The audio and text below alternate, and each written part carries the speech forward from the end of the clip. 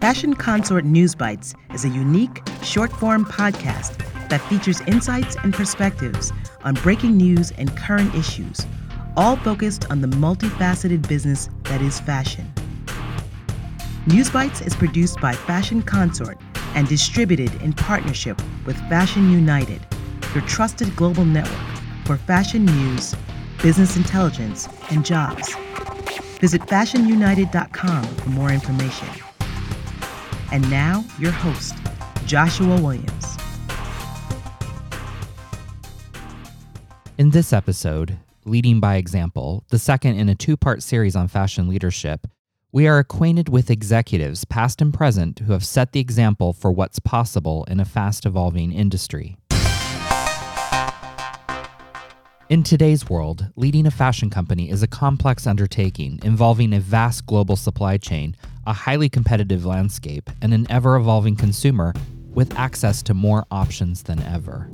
And the skills needed to operate such a company must also be balanced with vision, creativity, transparency, and authenticity. It's a tall order, agrees Renee Cooper, a professor at the Fashion Institute of Technology who focuses on management and leadership development. These days, I think the qualities that set a fashion leader apart from execs in other industries is a bit unique. When asked if there are any particular fashion leaders that she believes set the right example, she quips, I suppose I should mention John Donahue or Mark Parker of Nike, but I have to go with a leader who has built a fashion brand that is becoming more and more formidable every day. And that brand is Harlem's Fashion Row, built by owner and founder Brandis Henderson. Harlem's Fashion Row is a social company that provides a voice for multicultural designers through a creative platform that enables these designers to sell and present their collections to key leaders within the fashion industry. Renee explains.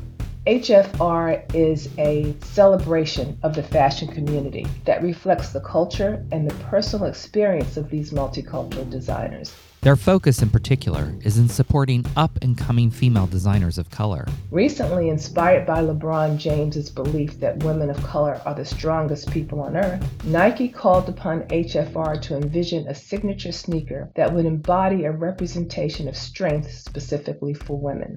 The New York-based collectors reimagined the LeBron 16 from the sole up. And Renee stresses that Brandis Henderson isn't a newcomer to fashion. In fact, she has played a long and active role in the Black retail action group, BRAG. Her success was formed through community building. When it comes to a more traditional perspective, Renee highlights the work of Macy's former president and CEO, Terry Lundgren, who was at the epicenter of the mergers and acquisitions activity in the mid-2000s, turning Macy's and Bloomingdale's into retail powerhouses. Mr. Lundgren had the foresight to create the Center for Retailing at the University of Arizona, his way of giving back to the fashion community and developing future retail leaders.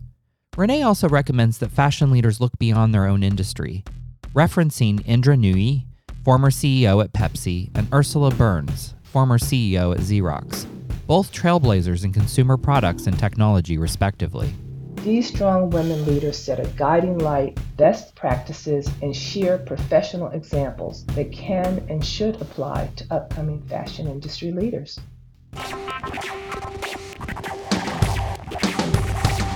Thank you for listening to this episode of News Bites in partnership with Fashion United, produced by Fashion Consort and hosted by Joshua Williams. Visit fcnewsbites.com for more information. And if you'd like to share a story or participate in News Bites, please use the contact link provided or reach out on Instagram at Fashion Consort Agency. Thank you to our guests, to Phil aka Corinne for their voiceover work, and Spencer Powell for our theme music.